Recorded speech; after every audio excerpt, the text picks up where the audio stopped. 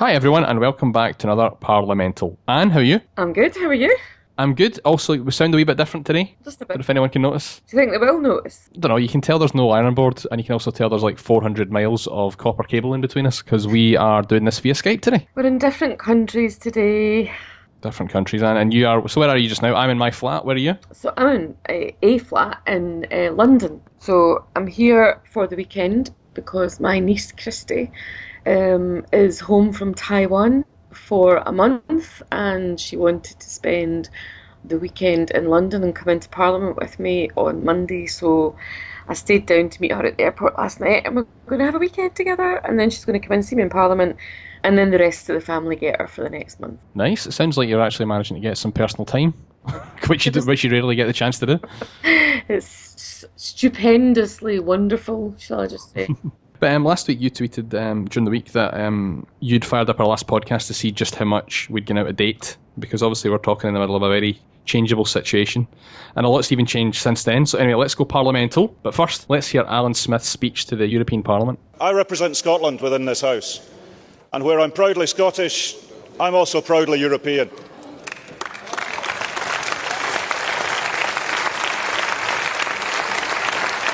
I want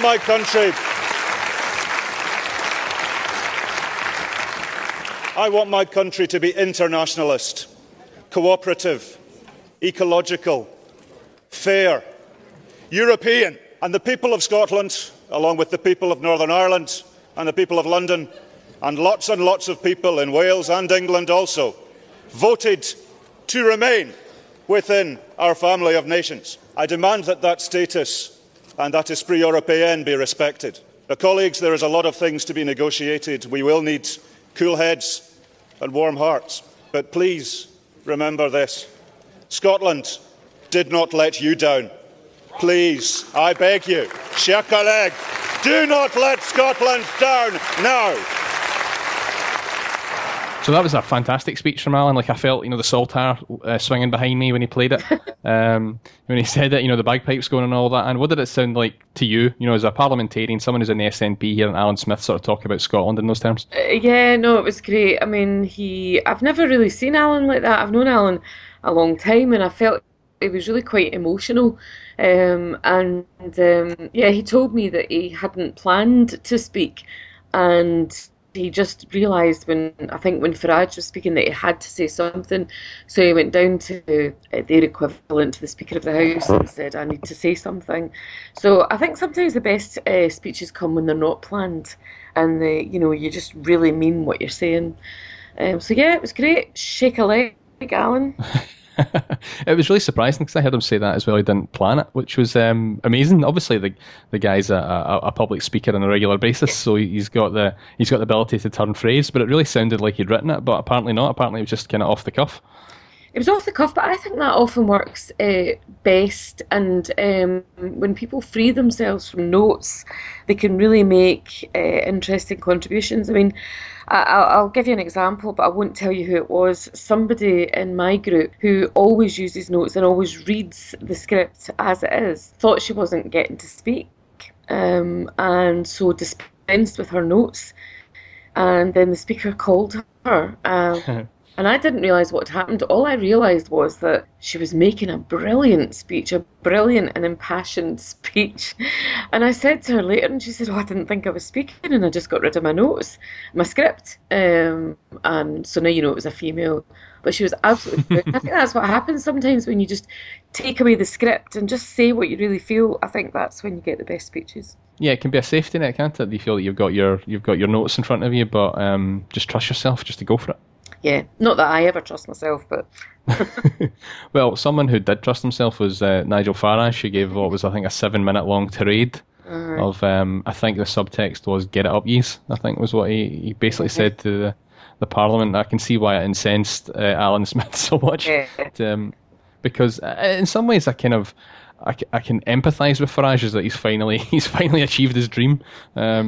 But it was kind of disgusting. He just insulted everyone round about him. I won't play it in the podcast, but yeah, it's 7 minutes of grim victory speech if you want to listen to it on YouTube. Well, it's just so rude. I mean, can you imagine if we'd won our independence Can you imagine Alex Salmond, tempted as he might have been, doing that in Westminster? He just wouldn't have done it because you've got to have good relations with other countries, and it just was so bloody rude. Am I allowed to swear on the podcast? Yeah, you can.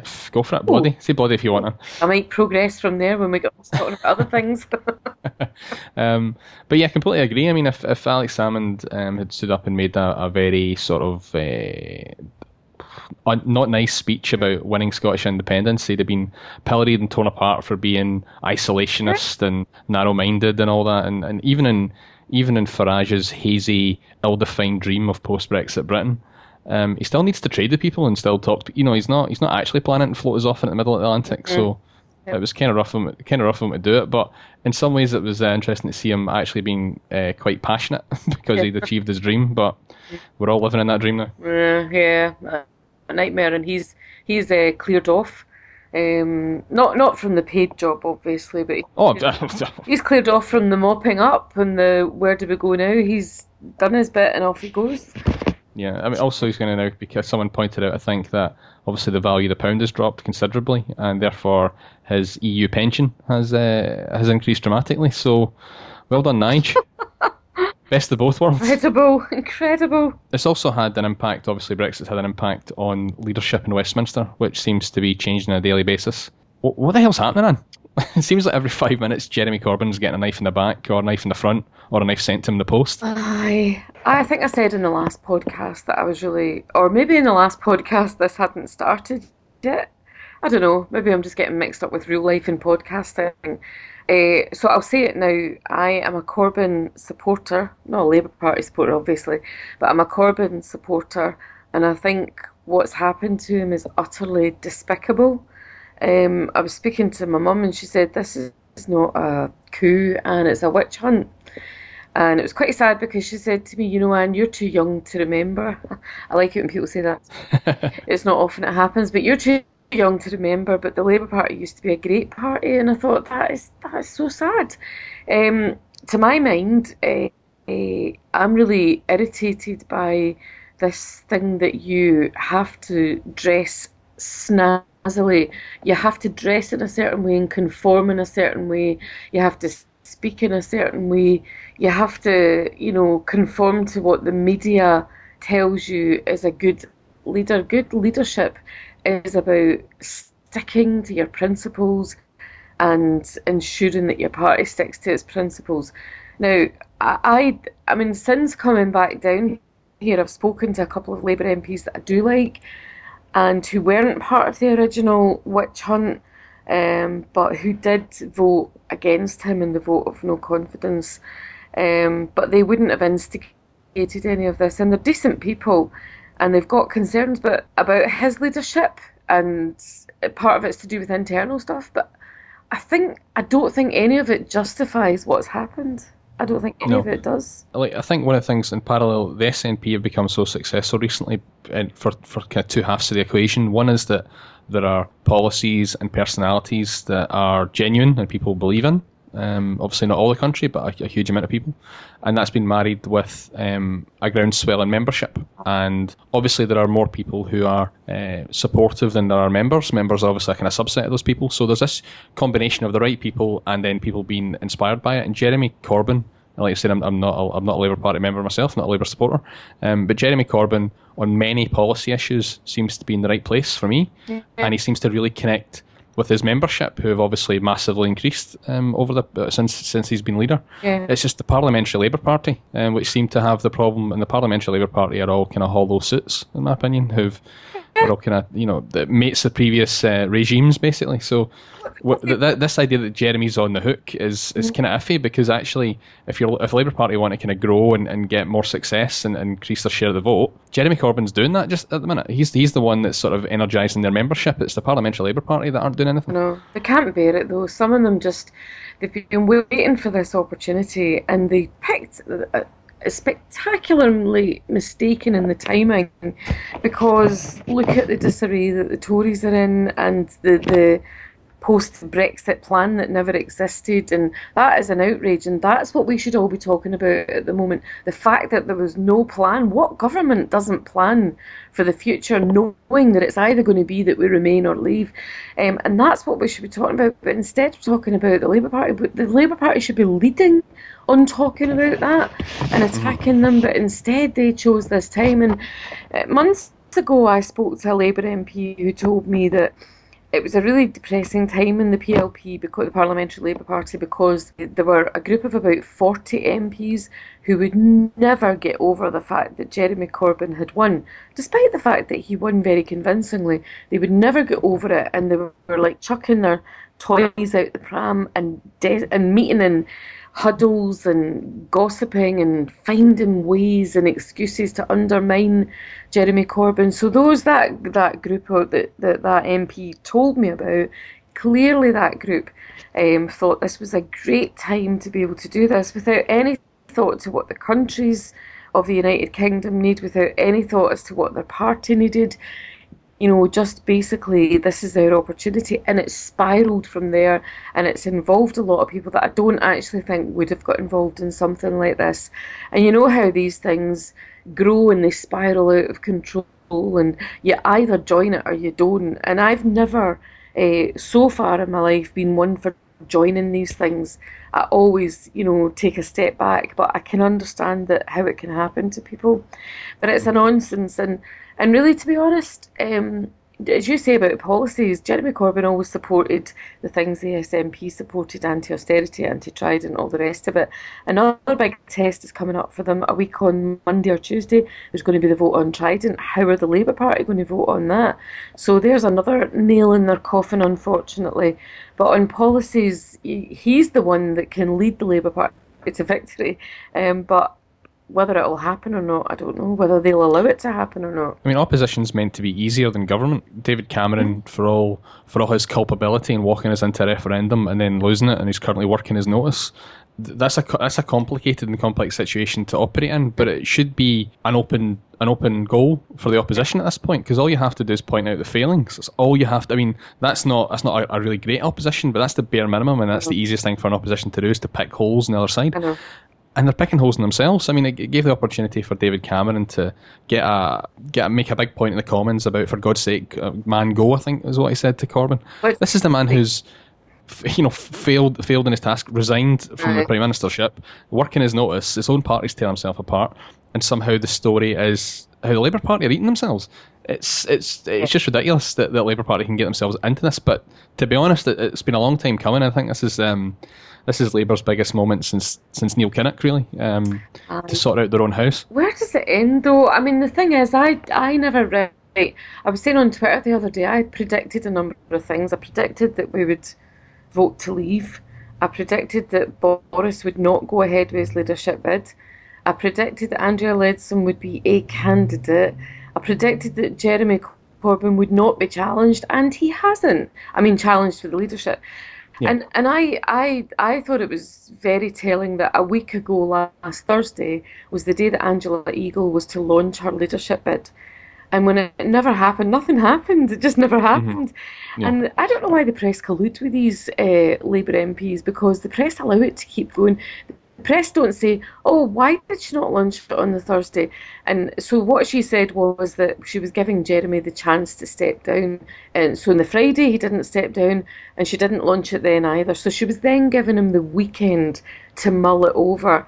And then when he mulled it over on the weekend and decided he wasn't doing it on the Monday, she was then waiting to see the outcome of talks between Tom Watson and some of the unions who were then going to speak to Jeremy. And when nothing happened then, really, basically, I think there was never any intention to stand in a leadership challenge unless he stood down. And all they were trying to do was bully him and pressure him into standing down. And as long as he refuses to do that, I don't think there will be a leadership election. And the press are still saying, oh, there's definitely going to be a leadership election in the Labour Party. Bet you any money there isn't. I think it was Chris Bryant, MP, was on Sunday Politics last week, and he was getting torn to shreds. It was so Jeremy Corbyn's an untenable leader, but he has to stand down without a challenge, basically because he couldn't be beaten. So he's a dead dog leader that couldn't be beaten. which doesn't kind of add up. They just want them to go, and you're right, they want to kind of undermine them so that someone else can take over. But that's the Labour Party's suicide note right there, because the only person that'll take him over will be another one of those shiny-faced kind of Blairites that no one likes outside of the party. And, if you're in Britain just now and you want to vote Tory, vote Tory. The Labour Party has to offer something different than what it's currently offering. Jeremy Corbyn has given people a real alternative, and it's energised the membership.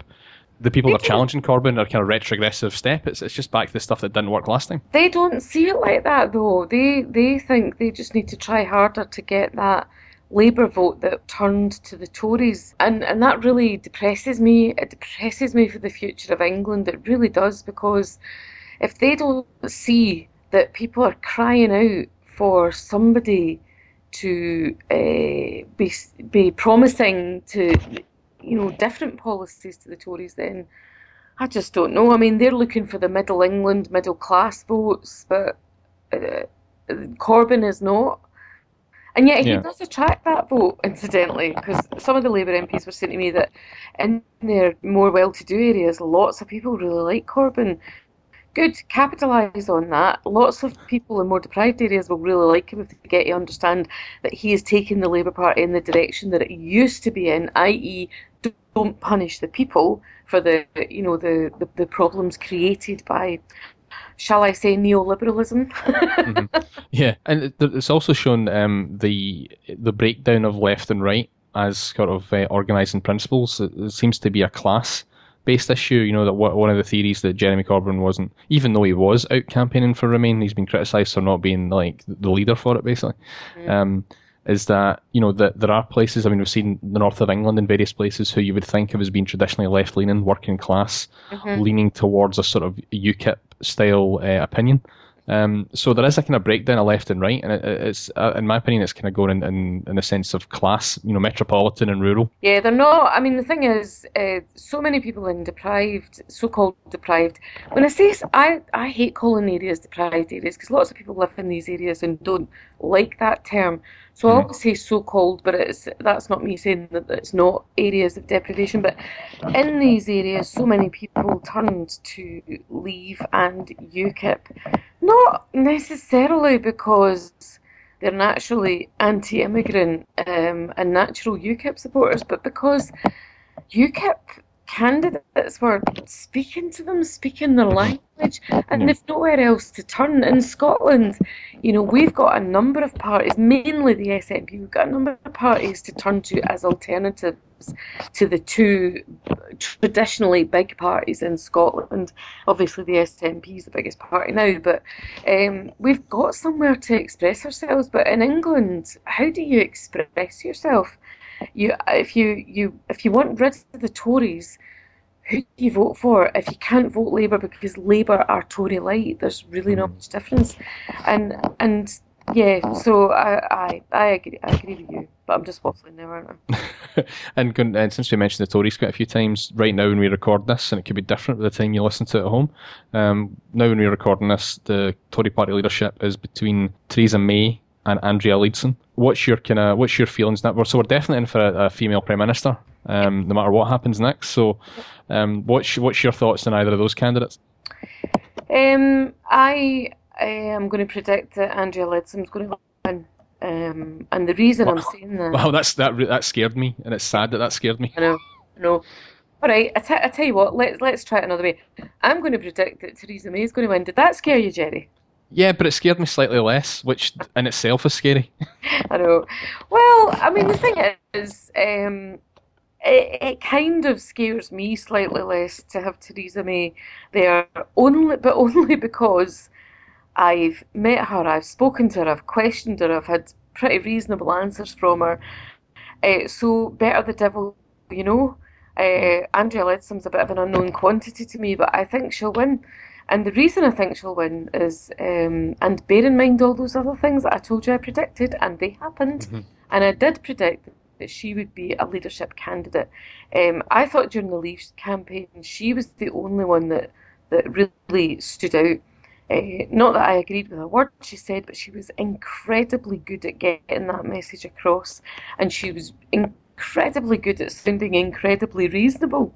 And also, she reminds me of Thatcher, and I think there'll be a wee emotional pull for a lot of Tories there. And you've got to remember, it's now down to the membership, and some of the things that people are posting on quotes from her on Facebook and Twitter to show how absolutely dreadful this woman's views are. These are the things that appeal to these Tory voters. So, I think it's because of these things that I think she's going to win. Yeah, it's the inverse of the American primary system, whereby you get candidates, obviously like Donald Trump now as a genuine candidate, but in the early stages it incentivizes extremism's maybe the wrong word, ideological extremism, and as much as the constituency that's voting for you is very much the base and the motivated base. And then as time goes on, those candidates tend to soften because they suddenly now, their constituency is now the entire country. Yeah. And this is happening in reverse in the Tory party, where you've got someone who's basically guaranteed to be a Prime Minister.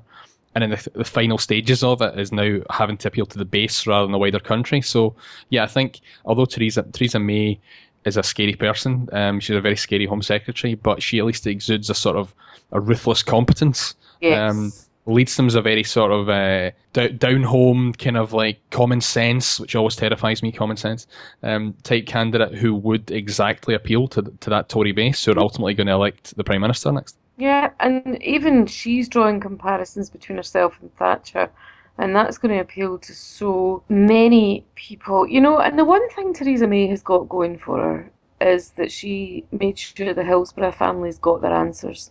She made sure they got, the inquiry, and so she's done one good thing. I'm not sure what Andrea Leadsome's done, but I am pretty sure we're going to find it when she becomes Prime Minister in September. Yeah, I think Leadsom also reminds me of an early Margaret Thatcher, and Theresa May reminds me of a late Margaret Thatcher. What one sort of wide-eyed and kind of scary, and the other one's very frowny and very serious and very controlling and scary. So I think that's one of the scarier things. If you told me a few months ago that actually I'd now be hoping that Theresa May was the next Prime Minister, like that's terrifying in itself. Yeah, I know, but you're right actually about. Now I'm just thinking about what you said there about the two Thatcher types. We shouldn't really, I suppose. It was Andrea Leadsom that drew the comparisons. I was going to say we shouldn't really just compare them to her just because she's the other person that was a female Tory Prime Minister. But Andrea Leadsom is kind of, crafting herself in her what's that? Anyway, she's the one drawing the comparisons. Yeah. But you're right. She's like the younger one, which means the younger, sort of less experienced one. And she does the whole common sense thing so well, and she'll grow throughout this campaign, whereas Theresa May is the finished product. Yeah, Theresa May's post-Belgrano, Thatcher. I'll tell her that. Well, please don't. She'll probably turn up at my door. All I want to say is, it's whoever we get, we're doomed. We're doomed. Basically, yeah, and there's just this. I just don't know how that also impacts then what happens with the whole Brexit campaign or the Brexit process, because we're hearing noises that Theresa May was for Remain. Leadsom's obviously part of the campaign to leave. So I don't know how election of either of them sort of complicates the next stages. Well, I think I understand why the Leave campaigners saying it should be a Leave Prime Minister. I get that, but in actual fact, given the negativity of the Leave campaign, I think it'd be better to have somebody who was for Remain, because they will hopefully have a better chance of having, allowing us to leave, allowing the UK or whatever part of the UK leaves to leave, but with good relations with Europe. If you think about it, if Theresa May is leading the negotiations, Theresa May didn't want to leave, so she has a far better chance of getting a good hearing. Yes. Other European leaders than somebody like Andrea Leadsom, who told wee porcupines and things, or was part of a campaign that told porcupines about Europe. But it's still going to be Andrea Leadsom. Sorry, I'm going to put some money. I've got a bookies downstairs from me in London. I'm going to go and put some money on. That's a theory, isn't it? That if it's like a football game or something, if your team's going to get beat or bet against your team, so that if your team loses, you at least get some money to soften the blow. So, you could put some heavy money in Leadsom and then use that to disappear to a foreign island somewhere and hide out until it all calms down. Can I just point out, for the benefit of the listeners, Theresa May is not my team. Well, that's the thing. I feel like this entire process has made me then somehow be part of Theresa May's team, which makes me feel uncomfortable. Yeah, makes me feel unclean.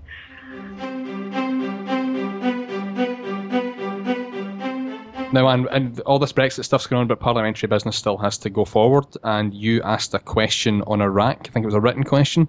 Do you want to tell me like what it was, what it came from, and the kind of answer you got from the government? I got the stock answer that you always get. Everything's great. It was basically a constituent had come to me. I had an open air surgery at a gala day in Barmulloch, and a constituent had come to me because she had friends in Iraq. She's part of an organisation that campaigned against the Iraq War and blah blah blah.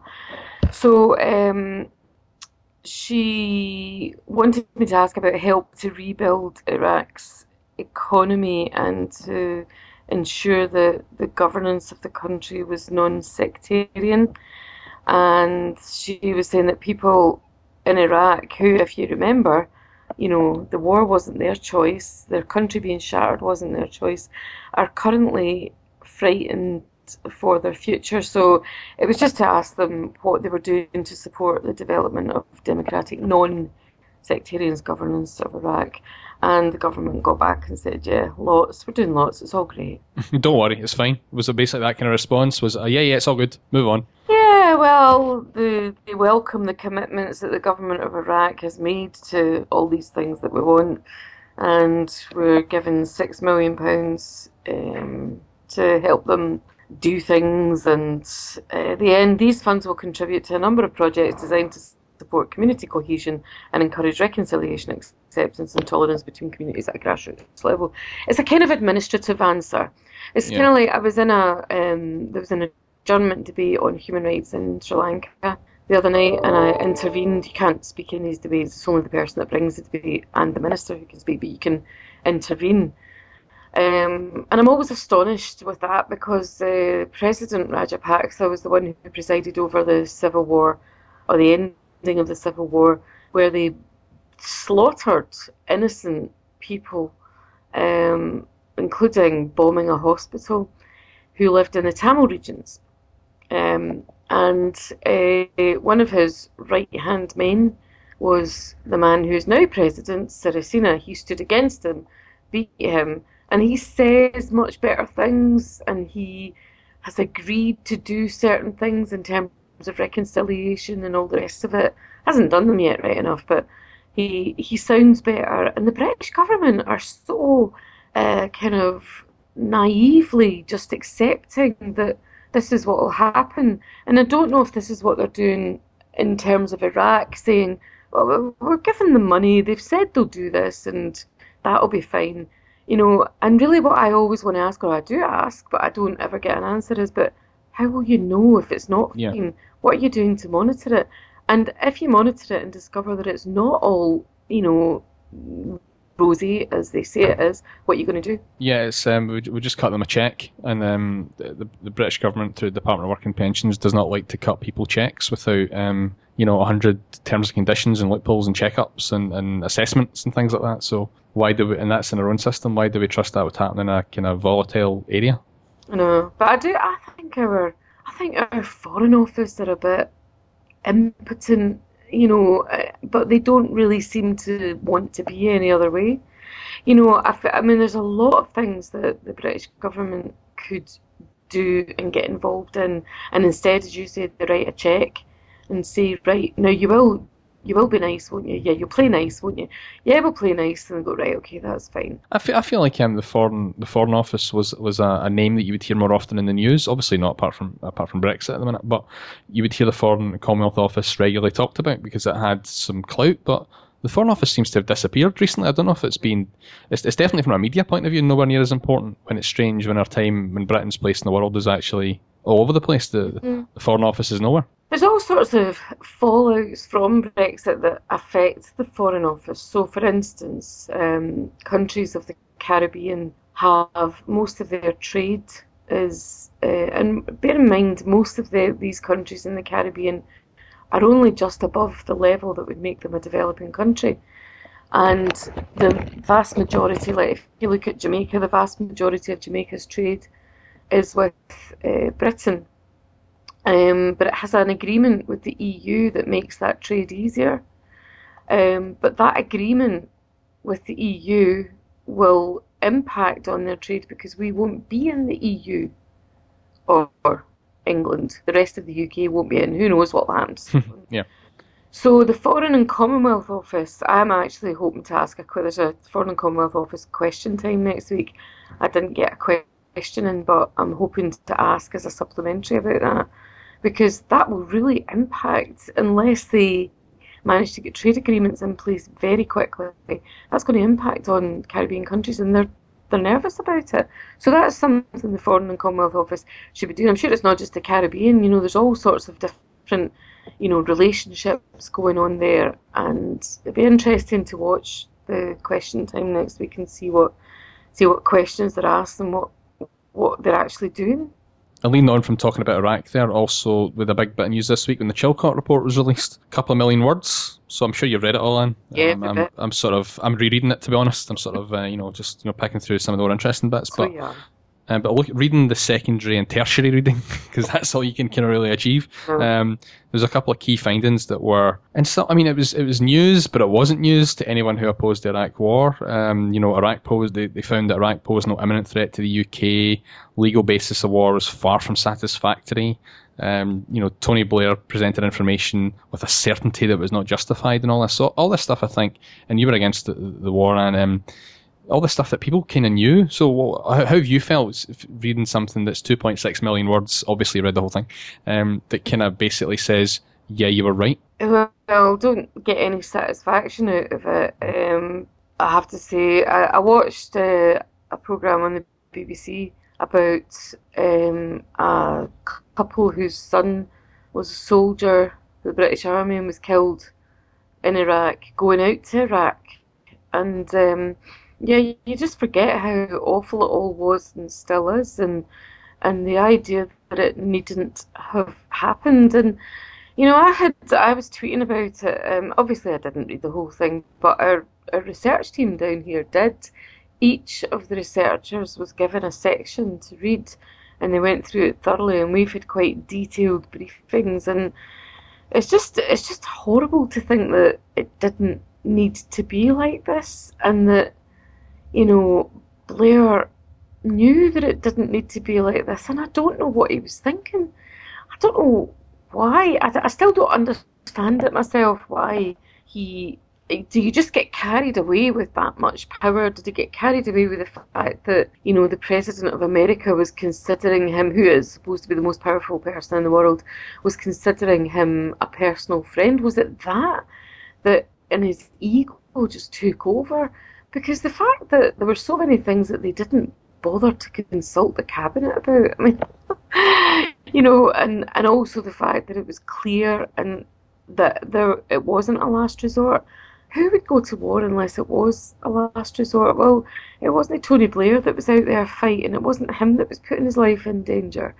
But I had a few people on Twitter saying to me, what would Iraq have looked like had we not gone out? And I'm saying, but that's not relevant, because nobody knows.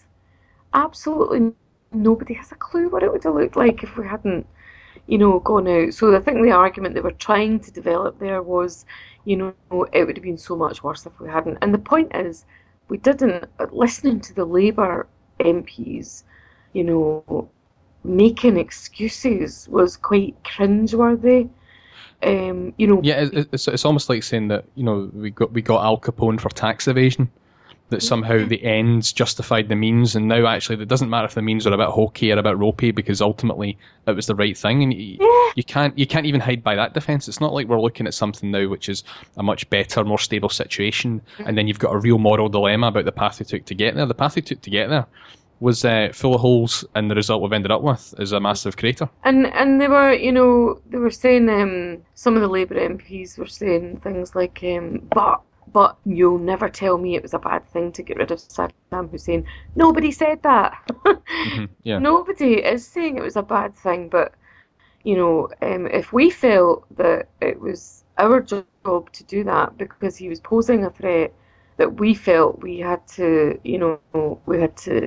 kill off, then fine, but you don't have to go to war in order to root out a dictator. You do not have to go to war to do that.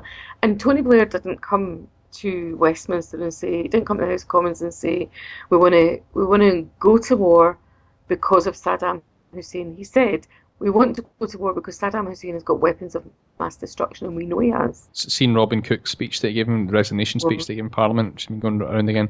He pointed out that at the time that the reason we could countenance an attack, an invasion of Iraq, was because they were so weak, which sort of undermines the idea that they're a threat. Now, obviously, at that point, you could start to talk about asymmetrical warfare, so that's where concepts of terrorism play into it, that there's, all it takes is 7 guys and some guns to cause mayhem, but that, again, there was no link between that type of warfare, that Al-Qaeda style guerrilla warfare, and Iraq.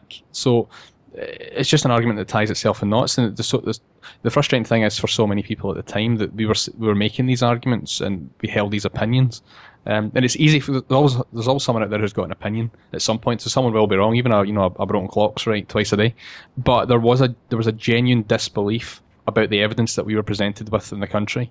And then for lawmakers to somehow suggest that they were duped into it, or they had to follow it at the time, I think there's a lot of parliamentarians have got to kind of look at themselves and think, why did they vote for war just because everyone else was doing it? Yeah, but again, they were given false information, so, but stop making excuses. And if you look back at the kind of Hillsborough inquiry, that pointed fingers at the end of it and showed that some people were to blame. The Chilcot report, again, from the secondary tertiary reading that I'm doing, not the actual report, it kind of ultimately dances around the fact who's to blame, from what I can read about it, that it says that mistakes were made, things were exaggerated, but at no point then falls on to say by X or by Y. So this report is going to be ultimately useless unless some punitive action, whether that be jail time's obviously ridiculous. I don't think that's going to happen, but by any stretch of the imagination. But unless there's some sort of verdict at the end of this, which at least tarnishes some people's names involved in it, then what good is the report? Because it doesn't put forward any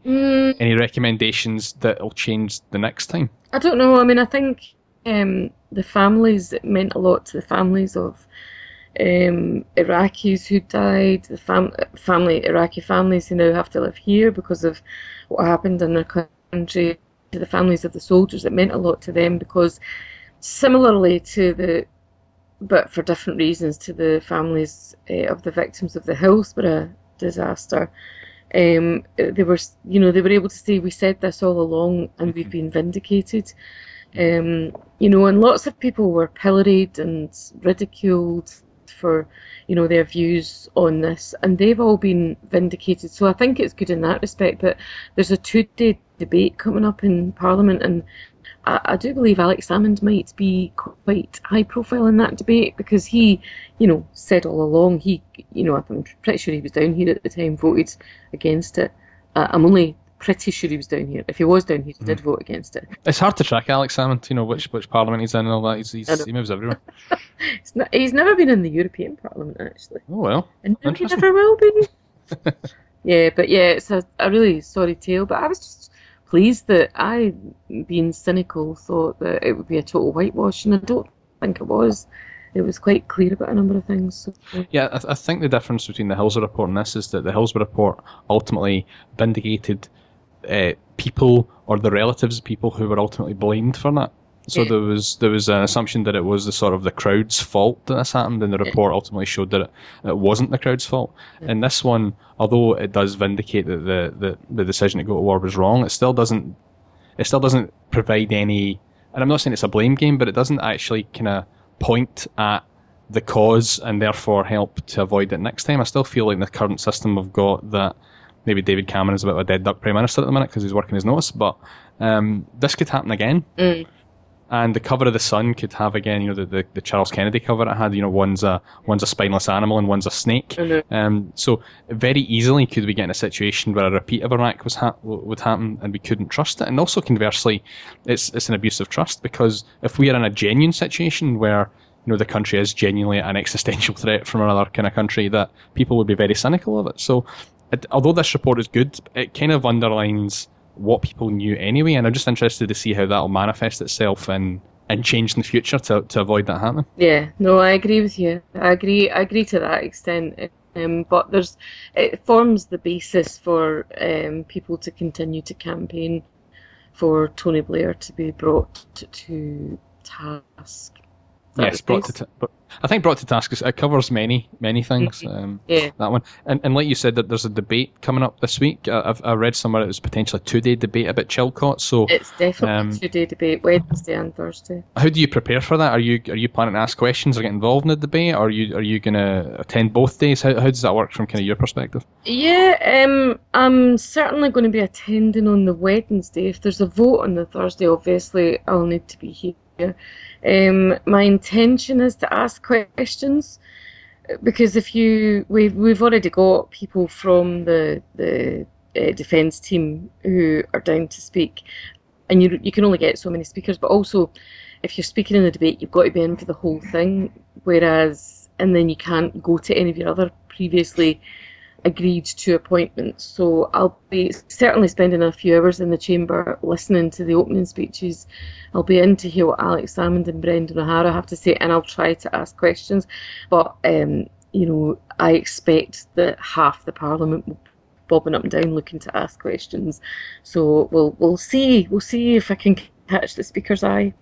Yeah, I think from my point of view, it'll be another day of having Sky News on in the background and or BBC Parliament and having to watch the news. And again, although it's for a dark topic, I come back to this point that this is a really interesting time for people to be engaged in politics and have opinions. And I just wish that everyone takes more interest in what happens in that place, because it impacts all our lives on a daily basis.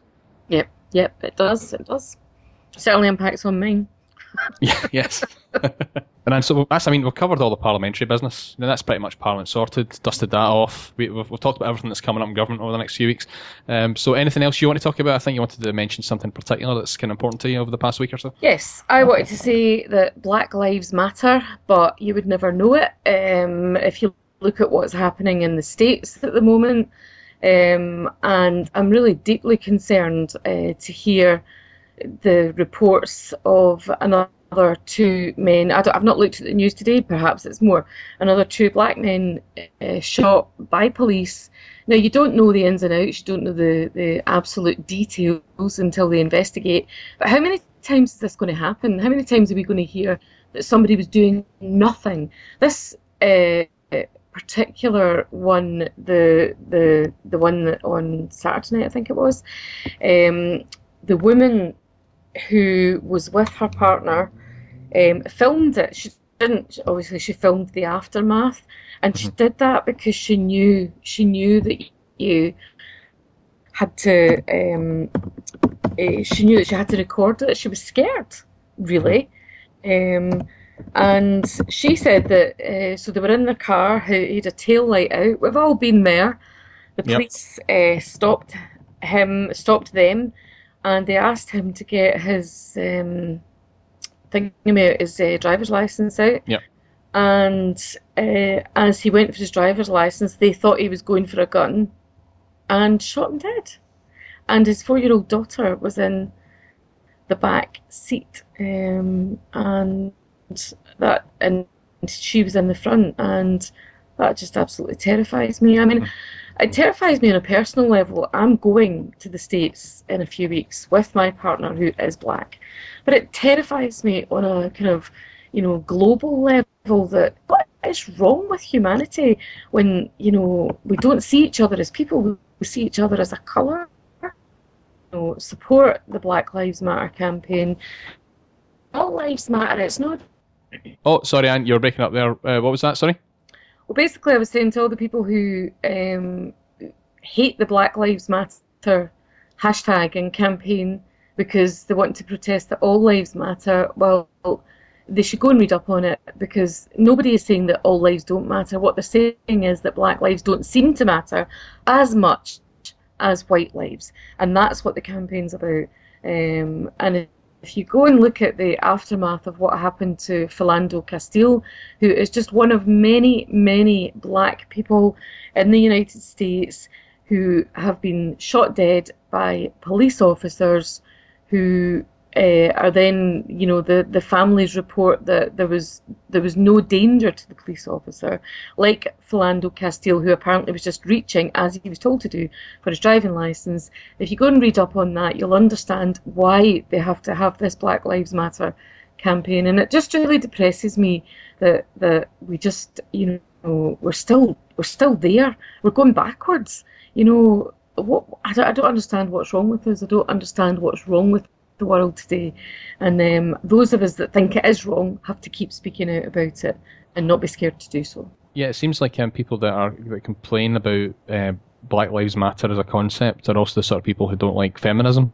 And yes, if the world was perfect, if we lived in the world we wanted to live in, we wouldn't need to have Black Lives Matter as a thing. We wouldn't need to have feminism as a thing, because we would just treat each other as equal human beings. But we don't live in that world. And in a world where a black man with his family in the car can get pulled over, do everything he was told to do, and get shot to death, that's a world where we do actually need to consider the different experience that black people have, rather than just as a human being that we're all the same. Well, obviously, lots of us aren't treated like that. Exactly. Exactly. That's a very good analogy, actually, Jed. Thanks. Cheers. So that's obviously it's a massive story in America at the minute, and it's Rodney King seems to happen every week in America at the minute now that people have phones to record it. So these crimes that are committed against ordinary folk happen every day. The only difference is now that people can actually, the people that are left behind can basically record it or make a noise about it. So I don't think this is indicative of a new wave of racism or anything. I think it's just the same old racism that people could ignore for years. Yeah, maybe you're right. And I have to, I would pay tribute to Philando Castile's wife and mother of his child for the calm way in which she conducted herself. And then I saw she was released from questioning. She was questioned at 5 a.m. or something, and there was a group of waiting reporters and supporters, and she was crying, and she said, "This is the first I've been able to cry." She's not only just lost her husband and the father of her child, she's caught up in this. She was there when this horrific incident happened, and it happened. He was shot to death by somebody that's supposed to keep them safe, and her 4-year-old watched it all. I mean, she's got so much going on in her world to deal with, and she's handled herself with such dignity and strength, and I don't know if I could do it, but, you really, really have to. I think her name is Lavish Reynolds, and I just want to, pay tribute to her and just, say to her and people like her, from over here, we're with you, and we know that Black Lives Matter. And sort of closer to home, a local party figure that in our Brancham passed away recently, and there was a funeral and stuff. Do you want to kind of maybe tell the listeners a little bit about Richard and what he meant and his send-off this week? Yeah, it was really sad. Tuesday afternoon was the funeral of Richard Quinn, who was a member in Springburn, so a constituent of mine, but he'd been an activist for, I don't know, for as long as I can remember, and really committed and passionate and never up or down, just kept going and kept going. And, he was honorary president of our branch, Provan SNP, for a number of years, and it was always great to me. I've got to say, Richard was always lovely to me, always very supportive, always very kind to me, and I thought I knew him very well, but there I was, yet again, this happens all the time, at an SNP funeral, and I learned so much more about Richard than I ever knew before, which is strange, and it makes me think, do you know what, when we get together as SNP activists, we're going to do more than talk about politics. We need to talk about each other. I want to know these things. And so he had this, really interesting background, and his funeral, I have to say, was just lovely. Moira, his wife, had asked for people to come with yellow flowers with the black in the centre, and Mary, one of our branch members, got some buttercups and a black felt tip pen, put a dot in the middle of the buttercup. But it was at Maryhill Crematorium, and it was delayed by a good 10-15 minutes because they couldn't get everybody in. And I don't think everybody did get in the end. certainly, you know, there were crowds of us standing. It was standing room only, and even then, I don't think everybody even got standing inside. Some of them had to stand outside. So it was absolutely lovely to see how many people turned up, and it was a really nice service. But it's just rubbish that he's gone. It's just really sad.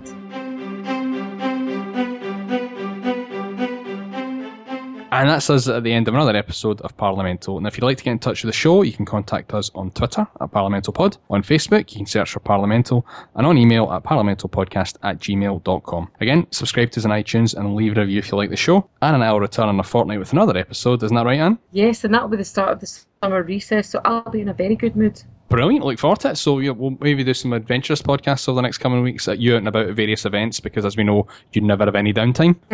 Well, I'm actually going on holiday at some point over the summer, so I will have some downtime. But yeah, lots and lots on over the summer in Glasgow, and yeah, let's get the podcast on the road.